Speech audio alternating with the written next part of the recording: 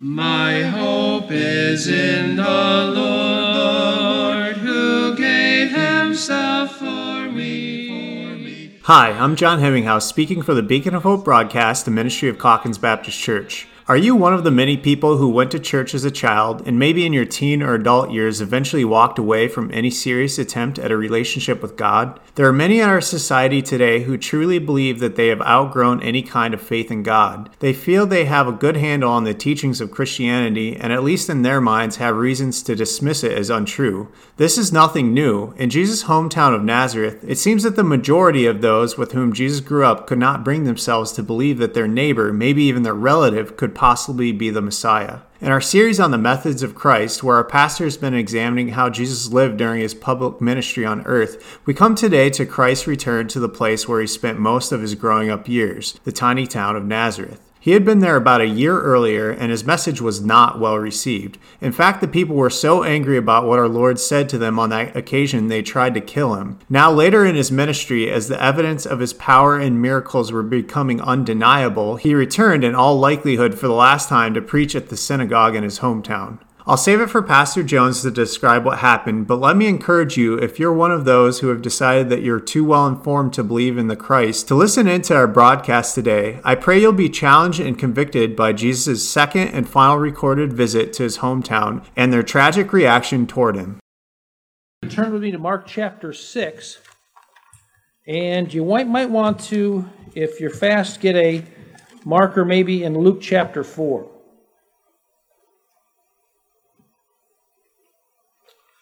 So it's Mark chapter 6 and Luke chapter 4.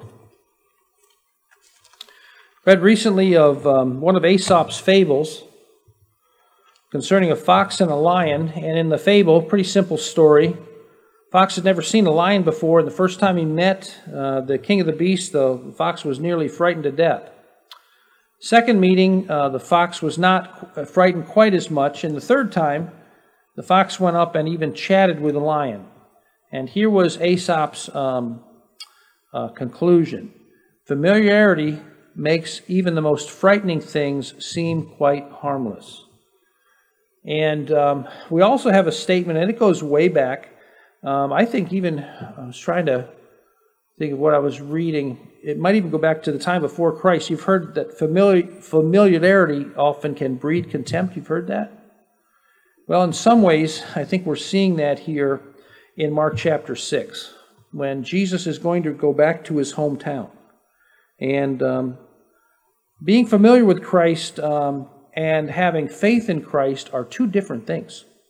They're not the same. A lot of people confuse them. And the same thing, going to church every week and even being brought up in church and being familiar with the gospel and familiar with the Bible and truly believing and practicing the Scriptures are often two vastly different things. And so we're going to see that this morning. Before we get started, let's have a word of prayer. Father, we thank you for your goodness. Thank you for the privilege of being able to be together. And Lord, we give this time to the asking that you'll open our hearts to your word. And Lord, we also think about the children that just walked out a few moments ago and those that are teaching them, that you might bless that time. Every one of those souls, Lord, they matter to thee. We pray for their souls, too, that they would come to know you as Lord and Savior, and that you might bless their hearts as they listen to your word and bless those that teach them. We pray now that you'll open our hearts to understand and not just hear it and mentally get what's going on, but Lord, I pray that you would do your spiritual work through your word and your spirit this morning. May you be glorified in Jesus' name. Amen. All right, let's start out with chapter 6, verse 1. It says, And when he went out from thence, he came into his own country, and his disciples follow him. Now, we're talking about the Lord's return then when he comes back to his town of Nazareth. And just a couple thoughts there. What had happened the last time he was in Nazareth when he taught the people in his own synagogue? Does anybody remember this? It was actually the very first sermon when you put the life of Christ together, recorded in the Scriptures that Jesus preached. It was in his hometown. He's preached before, but the first one that we actually have written down is it's in Luke chapter 4. And by the way, we're going to go there in a few moments. So But does anybody remember what happened when Jesus got done preaching that time before? He was talking about the scriptures being fulfilled in him. That's exactly right. How was it received by his hometown? It did not go well. They tried to kill him as a result of what he said in his own hometown. Now that, I was reading, again, guys who know more about, timing out the life of Christ than I would know, they said that probably happened about a year or so before. So just to keep in mind, when he goes back to Nazareth, he had been rejected there. And matter of fact, let's go back and you can just flip over to Luke chapter 4. We'll be talking about that in just a moment. And it was 3 years ago that I preached on that passage, and there's a lot to it, and so we'll get to it in just a moment. They also tried to kill him there. And I don't know about you, but that would not be a place I'd want to run back to anytime soon. You know what I'm saying? If someone had tried to kill me, and then it's your own hometown, you're thinking, hey, I've spent enough time with these people. I'm kind of done with them, and the Lord wasn't that way.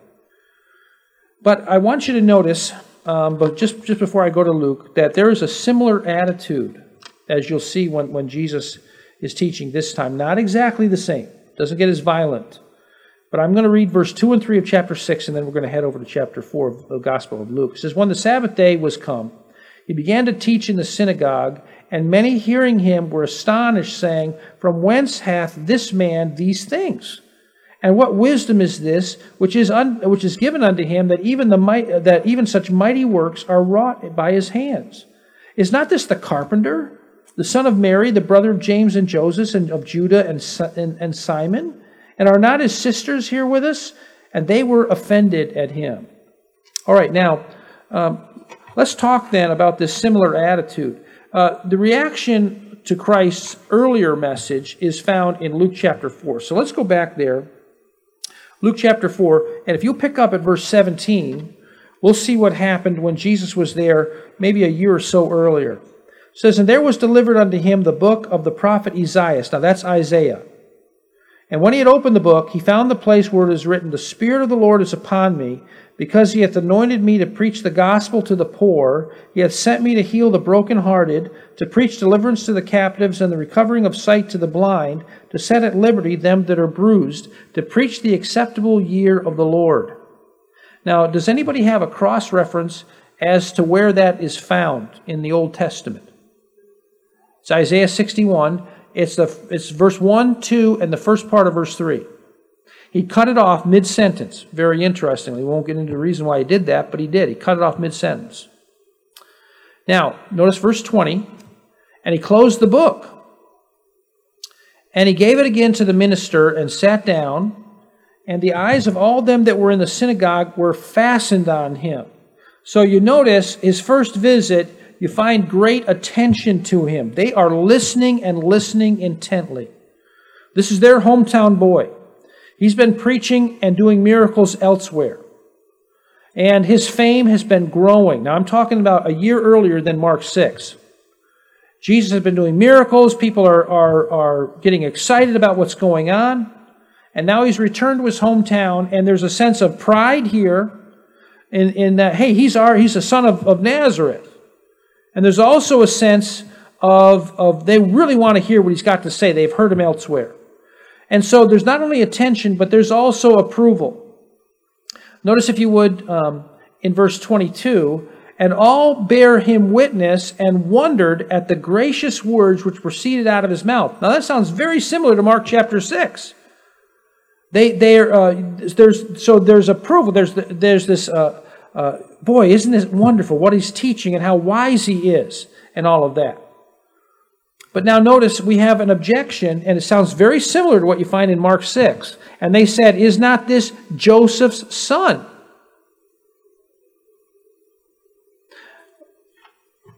What do they mean by that? Why ask that question? Is not this Joseph's son?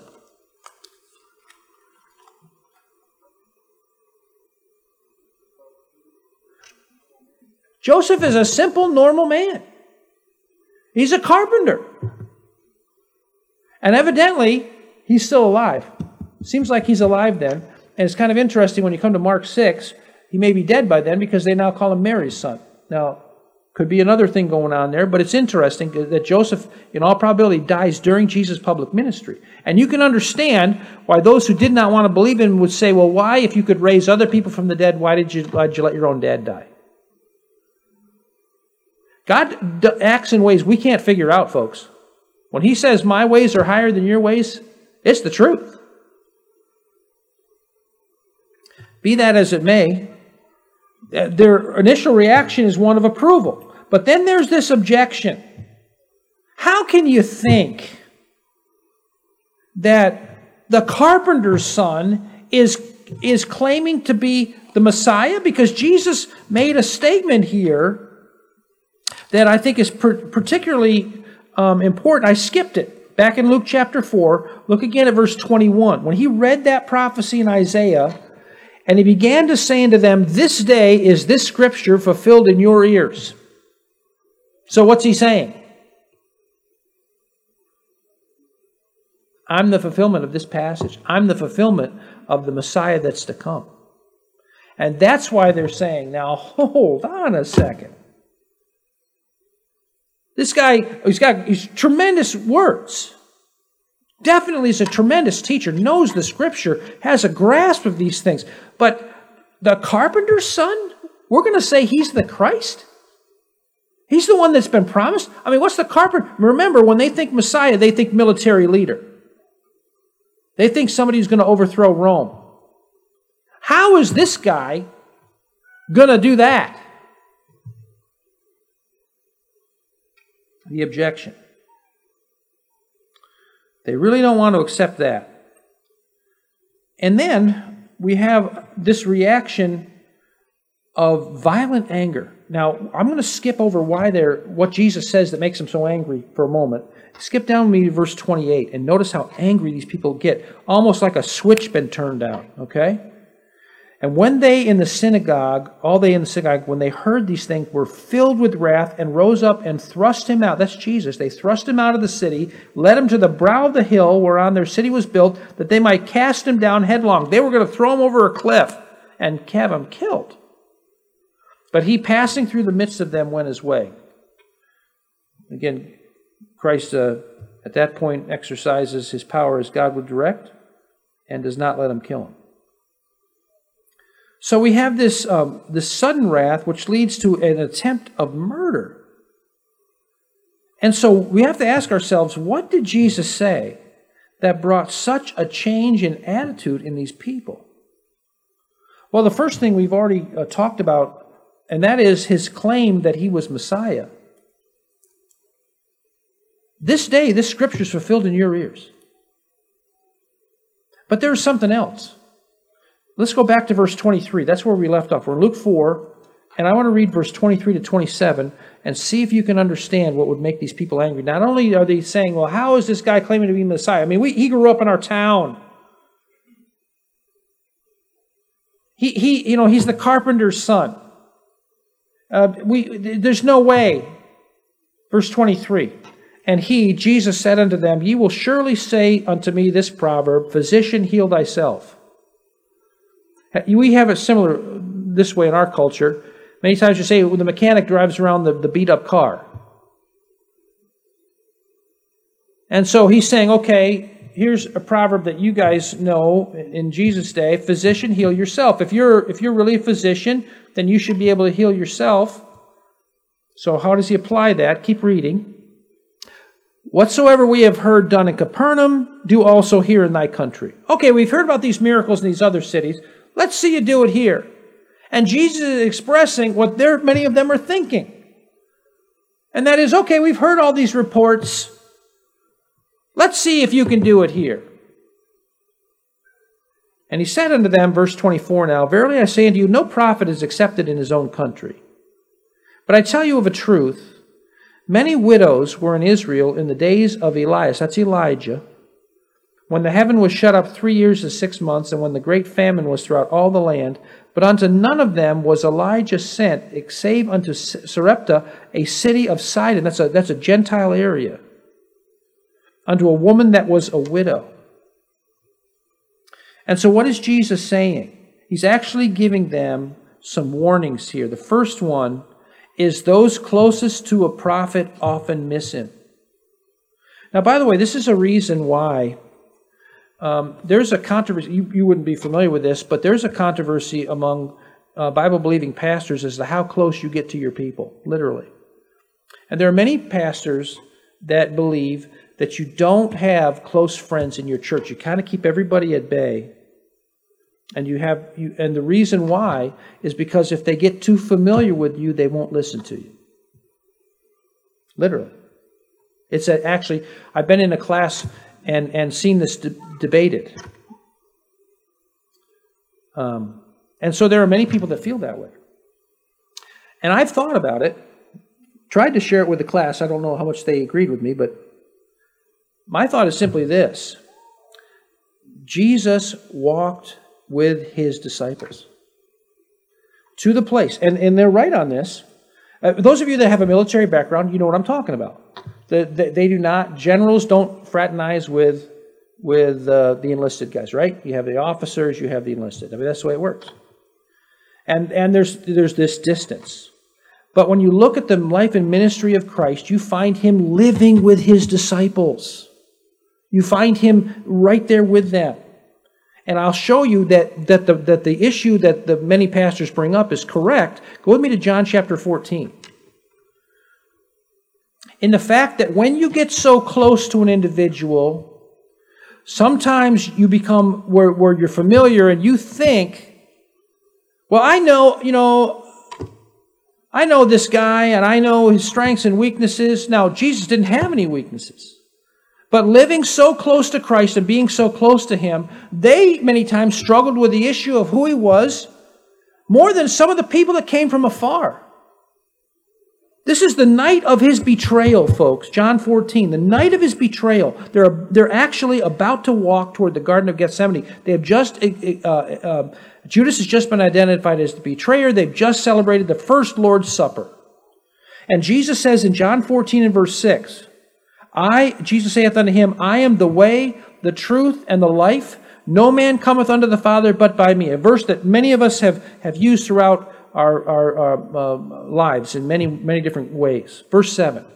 If ye had known me, ye should have known the Father also, and from henceforth you know him and have seen him. Philip saith unto him, Lord, show us the Father, and it sufficeth us. Jesus saith unto him, Have I been so long time with you, and yet hast thou not known me, Philip? He that hath seen me hath seen the Father. And how sayest thou then, Show us the Father? He said, Philip, you've been so close to me. Don't you realize who I am? Now, I want you to skip over with me. Same context, same conversation. They're actually now walking toward the Garden of Gethsemane. And skip down to chapter 16 and verse 28. Okay, I'm still in John 16 and verse 28. Jesus now, they're walking toward where he's going to be arrested. So this is this late in his ministry. Jesus says this to his disciples. He says, I came forth from the Father and am come into the world. Again, I leave the world and go to the Father.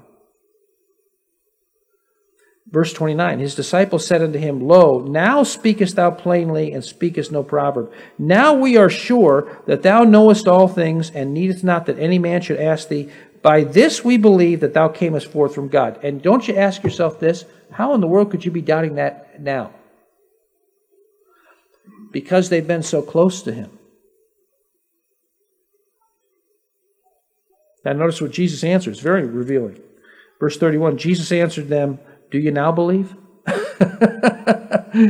Are you sure you do? Behold, the hour cometh, yea, is now come, that ye shall be scattered every man to his own, and shall leave me alone. And yet I am not alone, because the Father is with me. Jesus is saying, I know you're still struggling with this. And it is possible for God's children to really struggle with doubts and fears. Definitely. And sometimes, again, because we've been in the proximity and around the Lord. And these disciples were struggling with his identity, more so than say, the centurion, who never even physically met our Lord, but said, if you speak the word, you can heal my servant. I don't even have to come to you. Or the woman who runs Christ down because her daughter is demon-possessed and will take whatever the Lord is giving her to basically hang on in faith that, God, you can help me. And yet his disciples who walked with him. So the issue is this, that when you draw close to some people and you allow yourself to be vulnerable to people, yes, there is a familiarity with that, and yes, there can come a lack of respect for who you are. But here's my answer. Jesus Christ did that. He's our example. And for that reason, I've never tried to hold people back from being friends with them and being close to them. Even though I do understand that at times my stature in front of them is going to be less. It's just that way it works. But that was our Lord's ministry. That's what he did. Now, I want you to think about this then. Here he's made this claim to be Messiah. He has raised their objection that they're thinking in their heads, and that is, okay, you've done things elsewhere. I'm back in Luke chapter 4, and yet Jesus is saying you miss the ones who are closest to you. Yes, I grew up in these streets. Yes, I walked around Nazareth. I worked here. Think of it, for the first 30 years of his life, he was not known as a prophet. He was not known as Messiah. He was known as a carpenter, the son of a carpenter.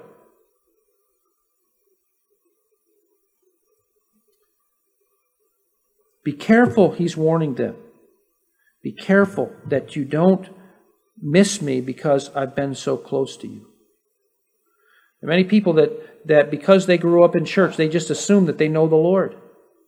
Maybe they went through in their church, whatever it was, we don't do confirmation here, but let's say they did confirmation or baptism or church membership or whatever it is, but that does not make you a Christian just because you've been around Christ.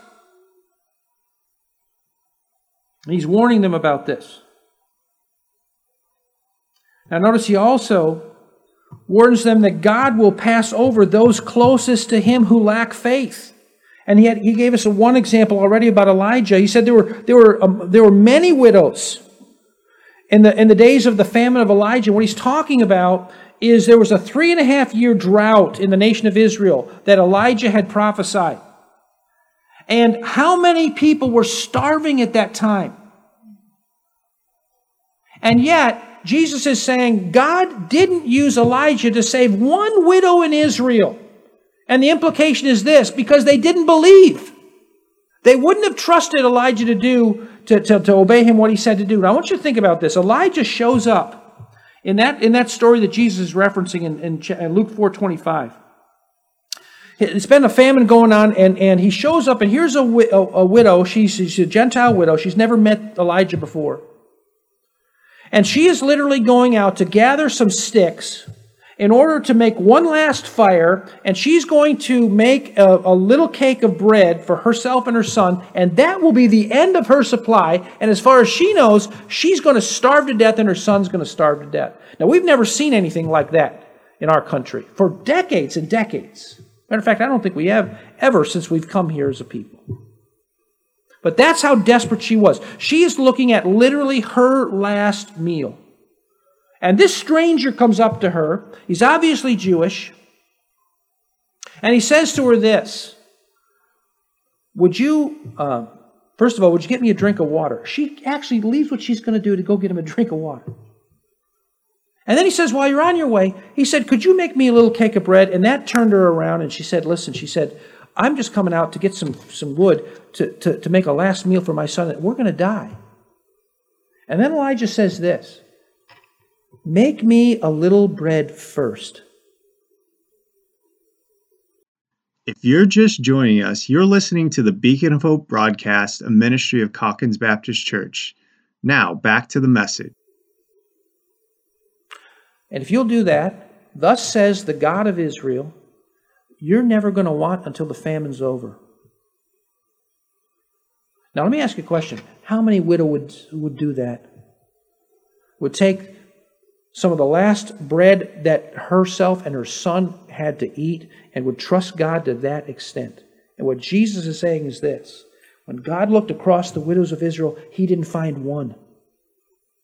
But he found a Gentile that would believe him. She wasn't as familiar with the God of Israel, but she believed that he could help her. And sight unseen on this prophet of God, she was willing to risk everything to obey the Lord. And what Jesus is saying is God will pass over those who may be more familiar with Him, but don't have that kind of faith, to find someone that really will believe. Notice his second example. It's in verse 26 and 27. Verse 27. And many lepers were in Israel in the time of Elias, or that's Elisha, the prophet, and none of them was cleansed, saving Naaman the Syrian. Now I want you to think about that story. Here's a man that was one of the generals of the army of Syria. Their arch enemies were the nation of Israel. And in one of his attacks on the nation of Israel, they carried away a captive girl, little girl, made him his slave. And this little girl, he treats her well, but she's been taken away from her homeland. She's living now with Naaman and his wife, and Naaman has leprosy. And the little girl has grown to appreciate and maybe love her master. And she talks to Naaman's wife one day, and she says, "You know what? It's too bad that my master wasn't in Israel, because there's a prophet down there that could take away his leprosy." And Naaman's wife, rather than blowing that off and saying, "Oh, that's craziness," she grabbed that. They'd heard about the God of Israel. They didn't know Him personally, but they'd heard about Him. All kinds of different things from the Exodus. The people around the Middle East knew many of these stories. She grabbed that, and she went and talked to Naaman himself. She said, "You know what our little servant girl, the Jewish girl, said? She said the God of Israel could heal you of your leprosy." And Naaman didn't blow that off either. Naaman got so serious about it, he went to the king of Syria. And he asked the king, he said, "Would you write a letter for me to the king of Israel?" Now remember, these guys are not on really good terms. It's like it is today. They really are constantly just ready to go at each other. And so he says, "Would you write a letter to the king of Israel and ask him to heal me of my leprosy?" And the king of Syria doesn't blow Naaman off. He says, okay. He writes the letter.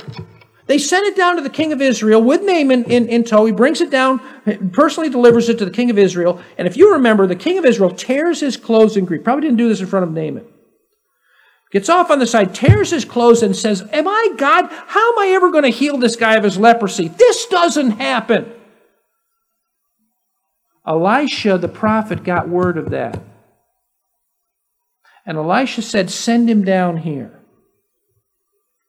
And if you remember, I won't go into the details, but Naaman was healed of his leprosy. Here's what Jesus is saying.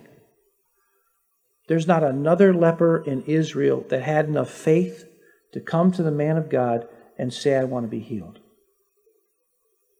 And what Jesus is saying to these people then is that those closest to a prophet, those familiar with the prophet, often miss him. That God will pass over even those closest to Him who lack faith, but He will help those with faith, even if they are from Gentile areas. And that's what made those people so angry. Are you saying that because, that we've grown up in the town, and we know you personally, and if we don't accept you as Messiah, that now we're going to be judged by God? And that's exactly what Jesus was saying. And that's why they tried to kill Him. So now let's notice back in Mark chapter 6. You can leave Luke 4 behind, and let's go back and see how it goes this time. And what we find is we had that similar attitude. There was a tension. Let's just notice it. You notice in this time, there's a different ratio. Why I say that? Chapter 6, verse 1 of Mark says, "And he went out from thence and came into his own country, and his disciples follow him." By now, he's got some disciples. Probably all 12 of them are with him. And what I mean by that, Nazareth's not a big town. The matter of fact, it's a very, very small town. I think I was reading yesterday, maybe at max 500 people. Maybe it was this morning I was reading that. So you're looking at a synagogue that's probably not that big. But this time, Jesus isn't alone. He's got 12 other grown men with him, and probably some other people with him as well.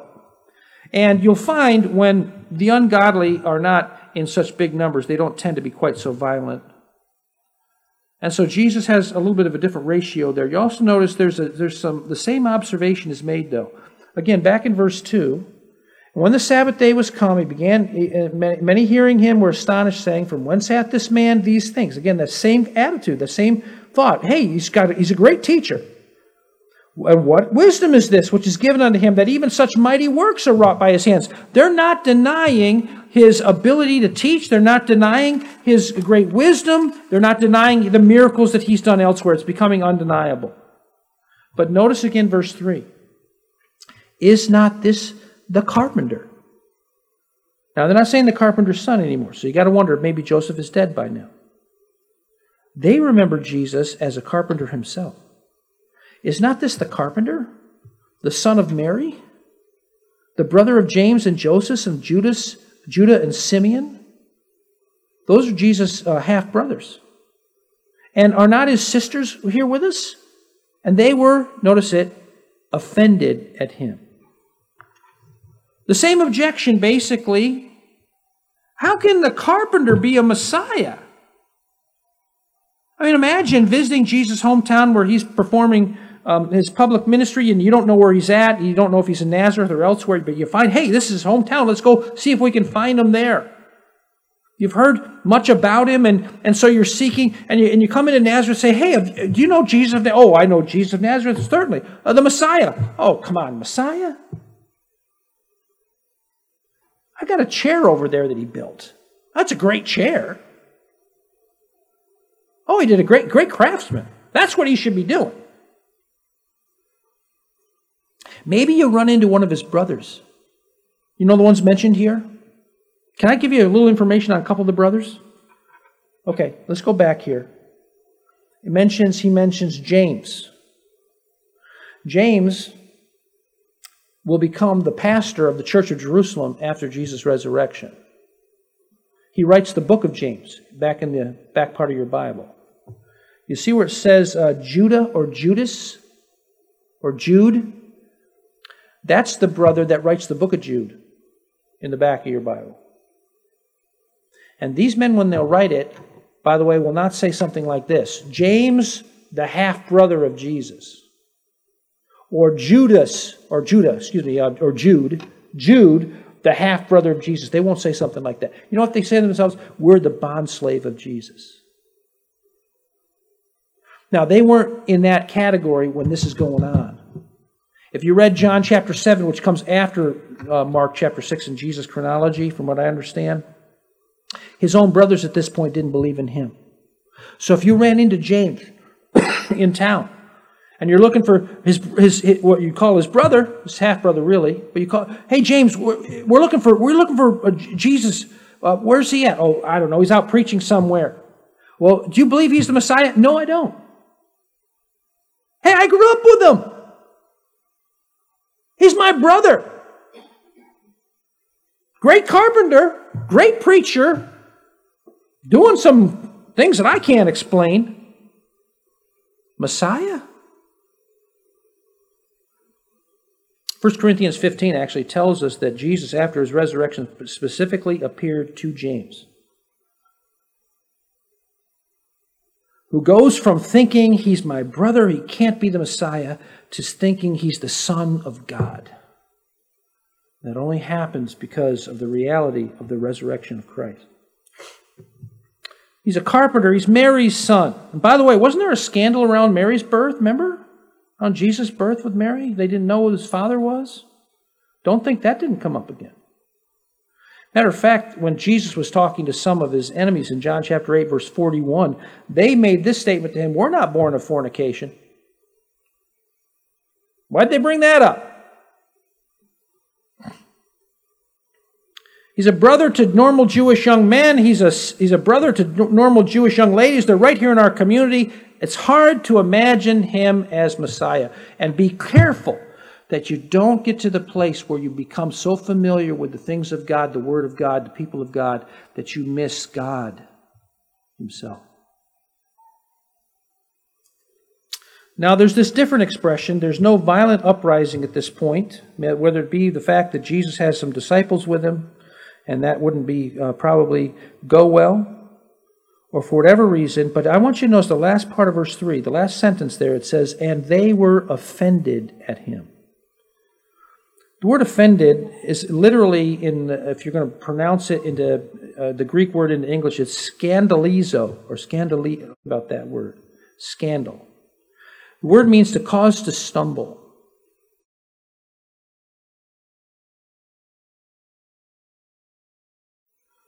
To act as an occasion of transgression. They were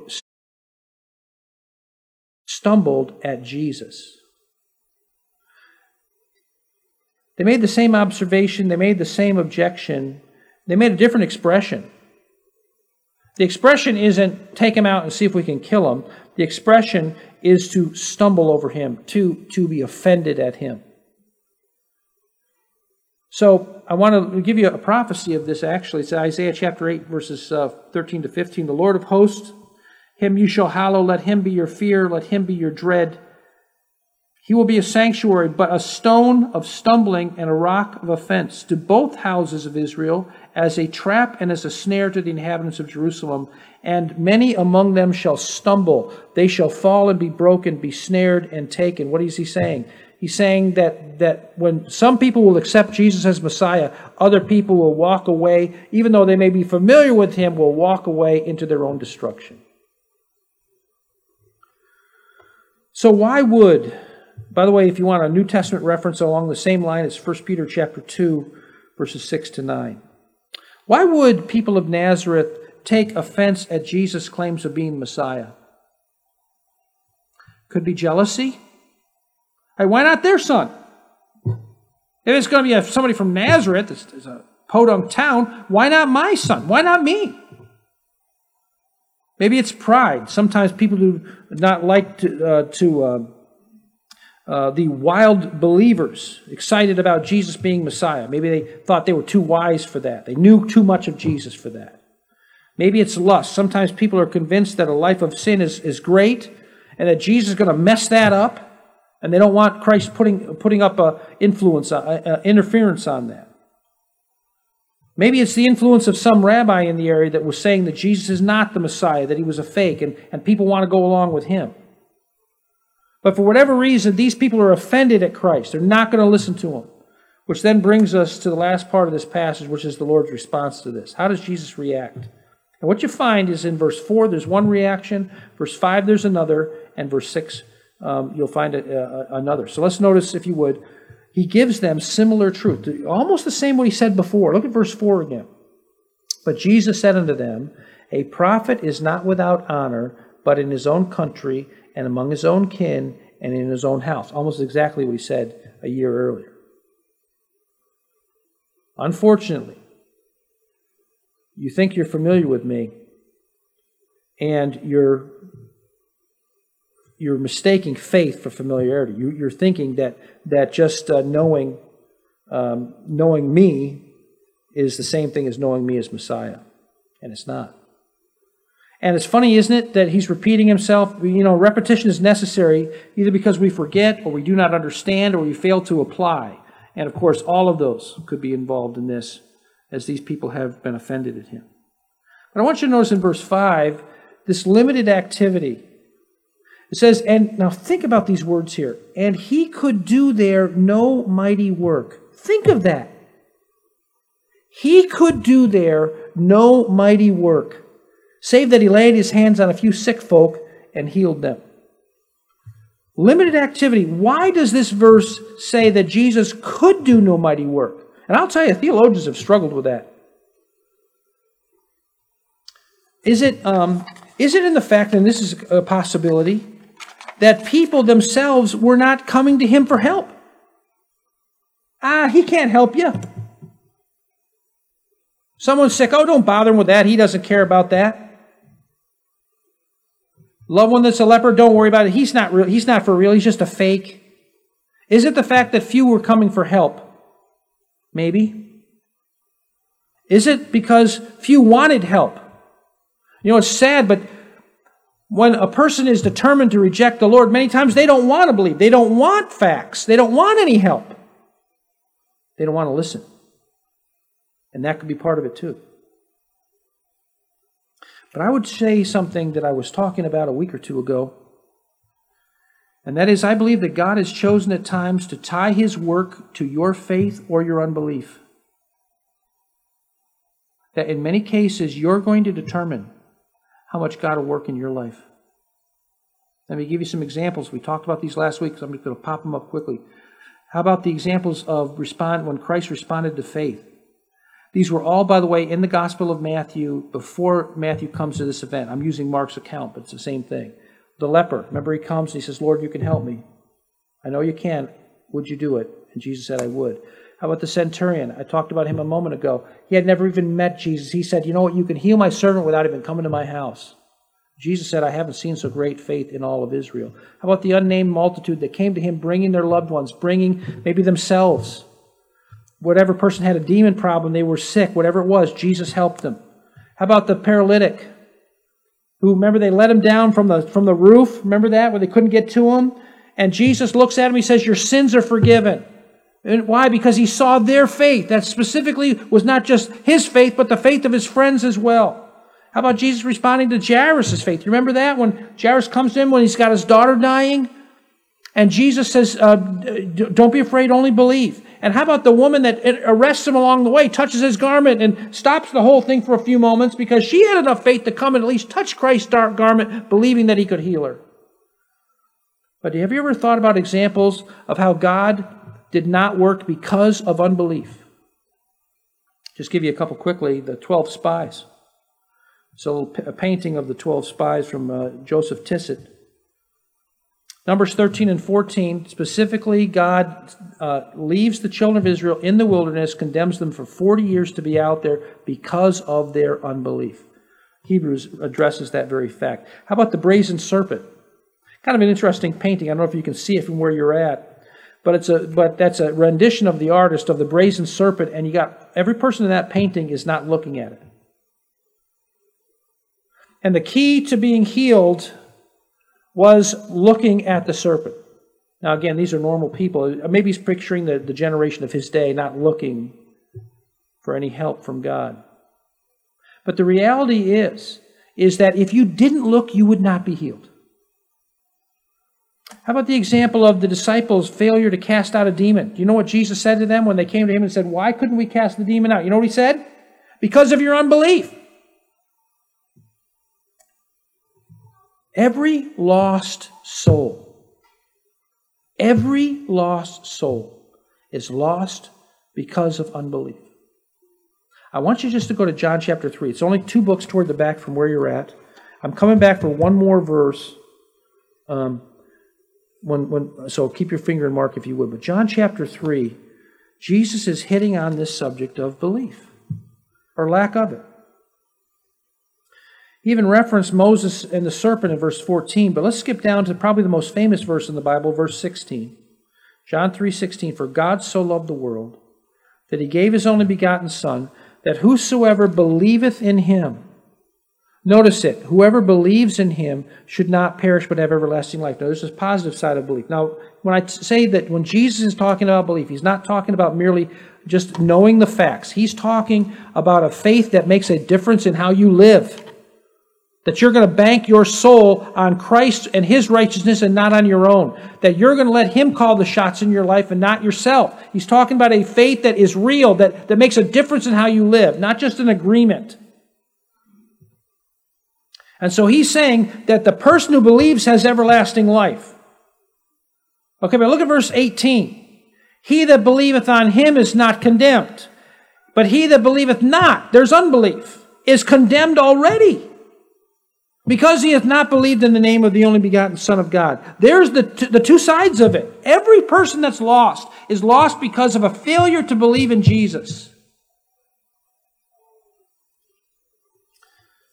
Well, there's actually 2 things that come out of our last verse. I want to go back to Mark chapter 6. We've seen in the Lord's response to these unbelieving people, we saw him giving similar truth and backing up and saying the same thing he said a year earlier. Prophet's not without honor except in his own country. He's limited his activity. He's not blessing like he would normally do. And you'll notice in his grieved amazement, verse 6, and he marveled because of their unbelief. There's only 2 times in the New Testament that the Bible talks about Jesus marveling. And one time was the great faith of the centurion who said, Lord, you can heal my servant without even coming into my house. And the other one was right here at the great unbelief of his hometown. Grieved amazement.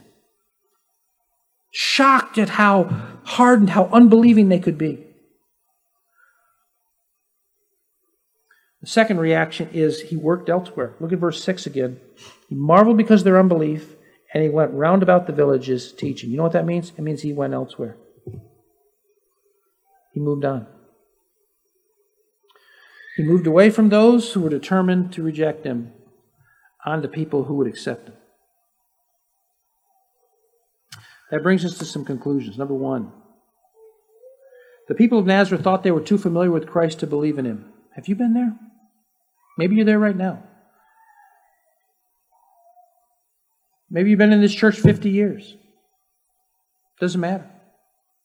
Doesn't matter how familiar you are with the Scripture. There's a difference between familiar with the Scripture, familiar with the Bible, and knowing God. There's a world of difference. Say, how do I know the difference? In how you live.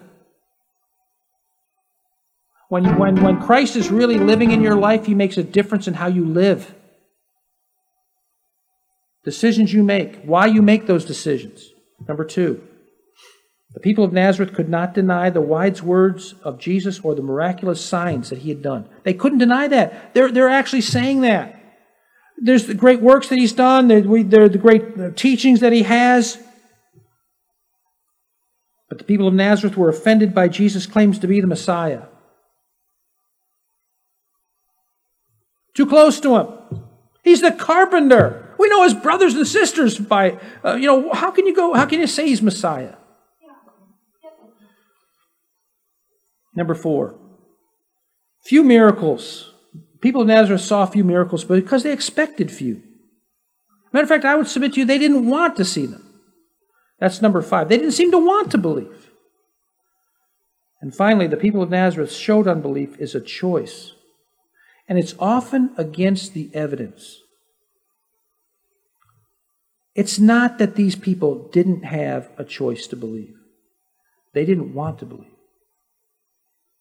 They heard firsthand Jesus' wise teachings. They knew Jesus' miracles. Yet they did not believe in Him. This shows that many unbelieving people are not truth seekers. They are truth rejectors. Let me give you a couple ways to apply this. Number 1, and really in questions. Number 1, does my life bear out belief or unbelief? Don't talk to me about what you say you believe. How's your life? Is it matching up with living out the Christian life to the best of your ability before God? Is what God says, is that your governing authority? We talked about that in Sunday school this morning as we just finished up one part of how the Bible is to be our rule of authority. Does that play out in your life? Remember that belief and obedience are linked as unbelief and disobedience are linked. By the way, you can show this in the Scriptures. I can show you verses on this. Faith and faithfulness are basically the same thing. So does my life bear out belief or unbelief in Christ? And number 2, do I want the truth? Or am I determined to deny it? That's where the people of Nazareth seem to be. They knew He was doing miracles. They could hear His teaching. They did not want to believe. And Jesus marveled at that. I have 2 closing thoughts. Number 1, Jesus is grieved by willful unbelief. And number 2 is a challenge. Turn to Him before He moves on.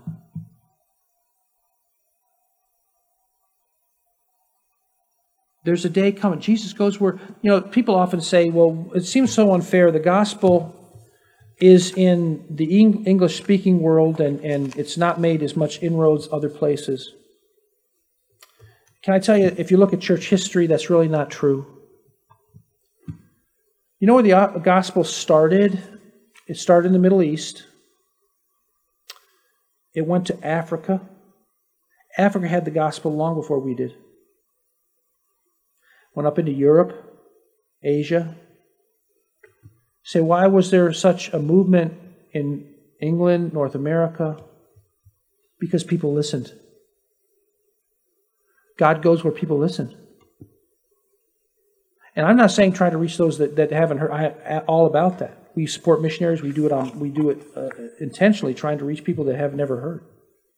But I will tell you this, that if people are unwilling to listen, God does move on. And that's one of the most terrifying things that can ever happen to an individual, is when God moves on. Father, help us. This is a sobering message that our Lord gave. It's really not even a message here we're looking at. We're looking at just a couple statements, but it's more of what he did. Lord, he came back. He gave his hometown another chance, even if they tried to kill him maybe a year or so before.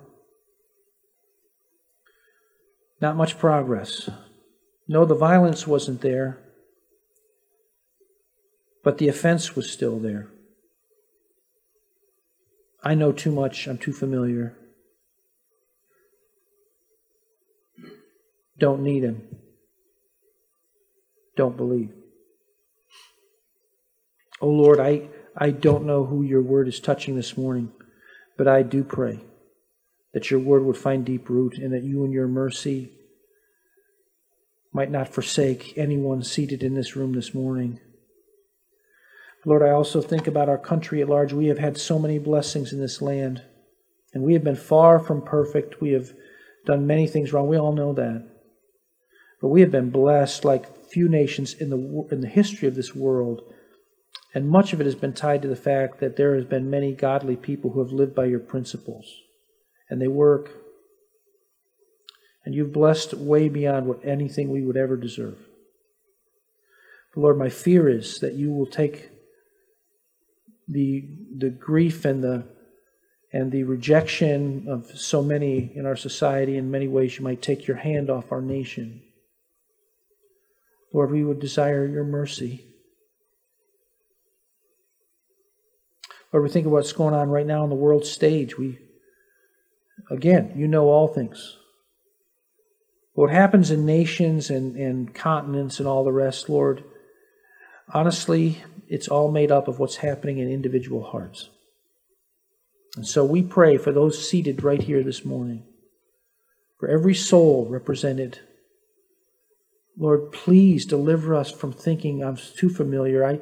I know the in and out. I can explain the gospel, and thinking somehow knowing and believing are the same thing. Lord, I pray for those who may be lost this morning, that you bring them to yourself. Lord, call back Christians who may have wandered from thee. Help all of us to realize that you are our master and we need to follow you with all of our hearts. Amen. As we close today, let me add that there's a difference between lack of faith and unbelief. You may be a person who lacks faith in God and His goodness. Maybe you face some difficulties that convince you that if there was a God, He's sure to not love you. So at this point in your life, you lack faith in God. Unbelief is different. Unbelief says, I won't believe. Tragically, that's where many of the people in Jesus' hometown were at. They had heard of the many miracles he had done. They knew from firsthand experience that he was a remarkable teacher, yet they would not accept that Jesus of Nazareth was their Messiah and obey his commands to repent of their sins. Would you be willing to at least consider the claims of Christ again? Why not pray this prayer with me right now? God, if you are there, I would like to know you. That prayer won't save your soul, but it might be an important first step on the road to finding God. If you would like some spiritual help like counseling or prayer, you can email us at help@calkinsbaptistchurch.com. Calkins is spelled Calkins. Again, that email address is help@calkinsbaptistchurch.com. If you'd like to listen to this message again or send it to a friend, the link to this podcast is at radiobold.com/calkinsbaptist. As we leave you today, we pray that this broadcast has been a beacon of hope in your life to point you to the light of the world, Jesus Christ. May God's richest blessings come upon you. Thanks for listening.